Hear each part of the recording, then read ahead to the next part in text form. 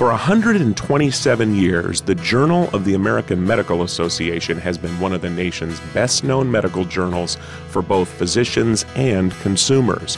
Under new leadership, its 16th editor, who will have editorial oversight over this prestigious publication, will soon take steps to lead the publication into a new era, not only of medicine, but a digital age for the medical publications.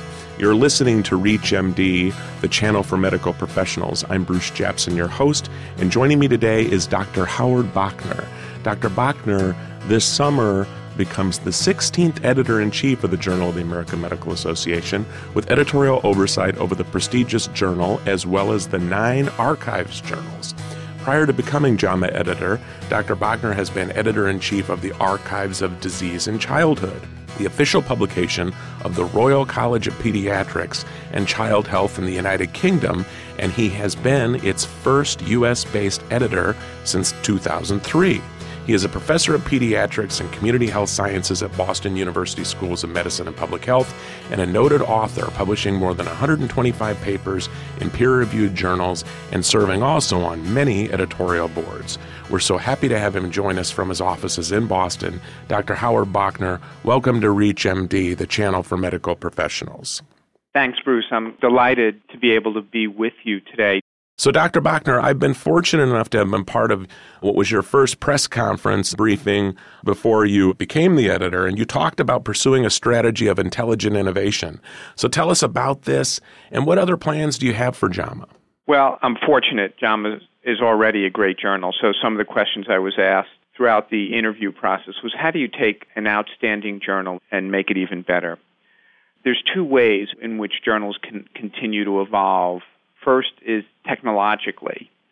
So it's not always easy to anticipate what will be coming around the corner. So, for example, a lot of journals have begun to experiment with podcasts, but it's actually very unclear how successful they are. And so we have some data from our early podcast usage that it's not as high as we'd hoped. But certainly, JAMA's already been experimenting with podcasts. But if you look at some of the other creative sites, TED or Big Think, they've been experimenting with video clips. So I could imagine potentially having some of our best authors do video clips where they speak about the meaning of their research for 8 or 10 minutes. And then that's easily linked into a smartphone for people. So that may be one new approach to communicating with our readers. Another would be the remarkable marriage that most journals have to English.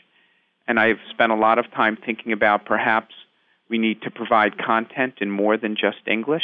Probably a good idea because, a lot of the drug companies I write about and just the country in itself, we're becoming a global economy, so now why not in healthcare? Right. I've been struck by how married we've been to English. In most of my travels, people often say, well, all of the academics speak English. But when I've traveled, I think that's less true. Most of them read English quite well, but I think around abstracts or the electronic table of content, for example, it will give them a facility to look at your content more quickly, and then they can move on to the information that they want and read it in English. So I'd like to see us experiment with some new languages in terms of our abstracts and electronic table of contents. A lot of physicians know JAMA. They might read it. They might get it as publication. They might go online and check things out. But they also hear about JAMA articles because they see them in the media.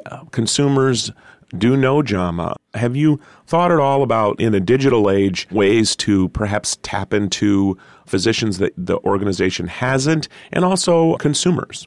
Well, the second, besides technological advances, is your actual content and what attracts readers. So in most journals now, 50 to 70% of the hits come through a search engine rather than through our own website. And most of those hits are not coming just from physicians, but from patients, other stakeholders in healthcare as the U.S. healthcare enterprise has grown. So from 6 to 8% of the gross domestic product to 17 to 18% of the gross domestic product. Many, many more people are interested in it.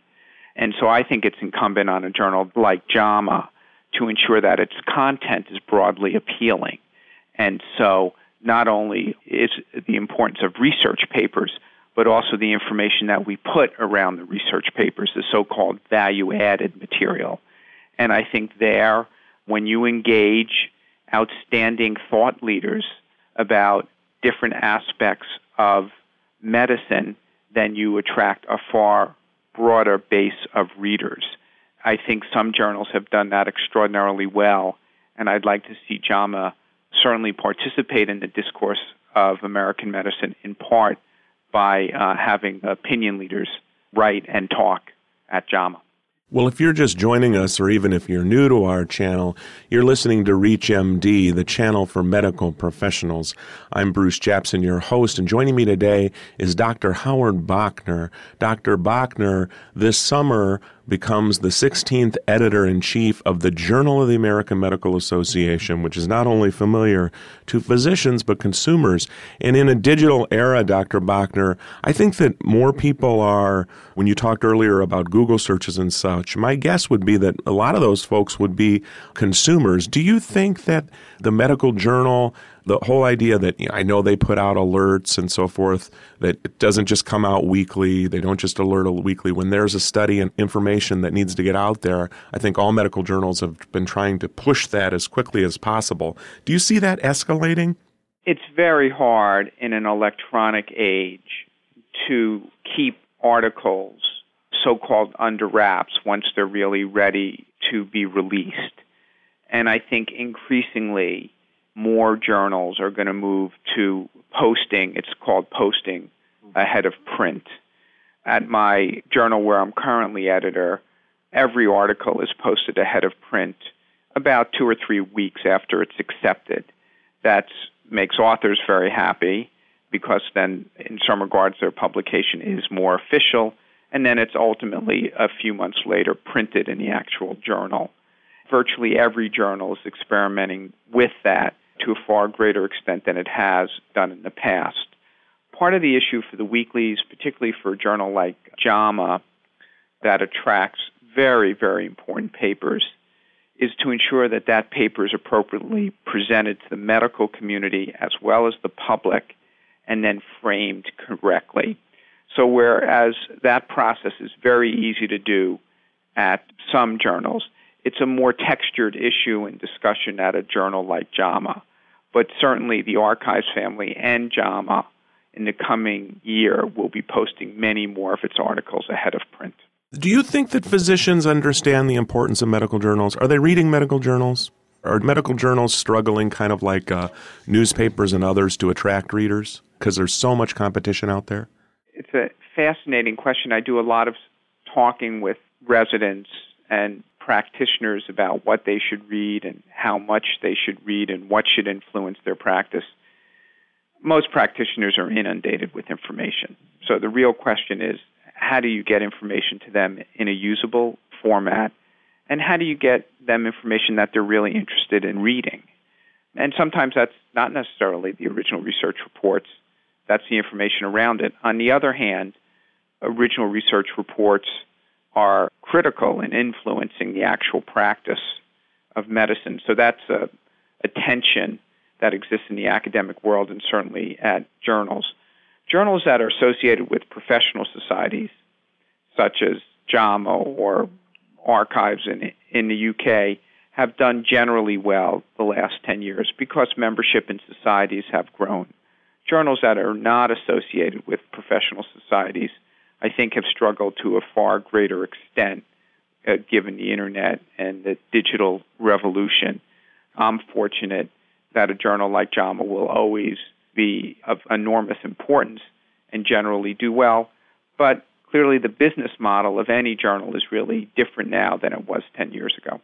Is expanding JAMA's voice outside of physicians, is that something that you see JAMA wanting to do?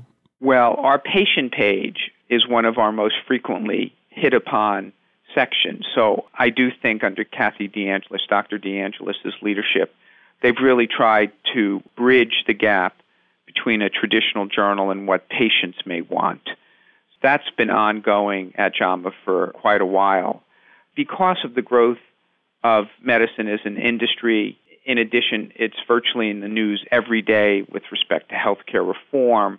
Other stakeholders, politicians, policymakers, people who run hospitals are really interested in issues that impact them and medicine. And I think it's in those areas where JAMA can make an important contribution. And in addition, I think physicians like reading some of those papers that are really about a different type of issue than perhaps a patient care issue, but other questions that come up around healthcare, medicine, and physicians. And do you think, based on what you've heard, that, and perhaps even in your interview process, there might have been folks that said, boy, we think Dr. DeAngelis has done a great job, but we'd really like to see this and this happen with the medical journal. Is there anything like that you could share with us? Oh, sure. I mean, as I've already said, I'm enormously fortunate to follow someone who's done such an outstanding job. But all journals need to evolve in order to thrive. And so I don't think anyone believes that JAMA should rest on its laurels. I don't think any of the current staff or even Dr. DeAngelis would say that. And so I think getting new editors at journals every 10, 12, 14 years is really a good idea because the next person may see something just differently than the current editor. So I'm convinced that both Dr. DeAngelis and the current staff would like to see some changes at JAMA. Do folks see JAMA as a credible source?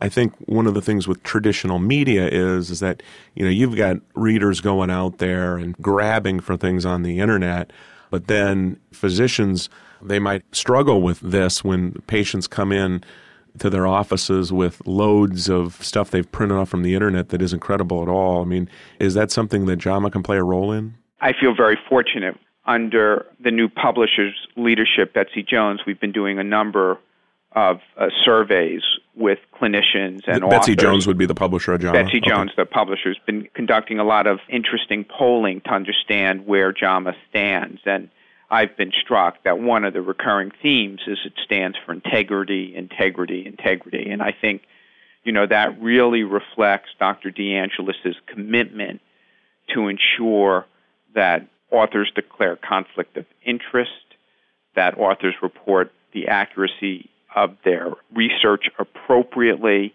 And so a recurring theme is that JAMA stands for integrity, and I think that's true for both patients as well as clinicians.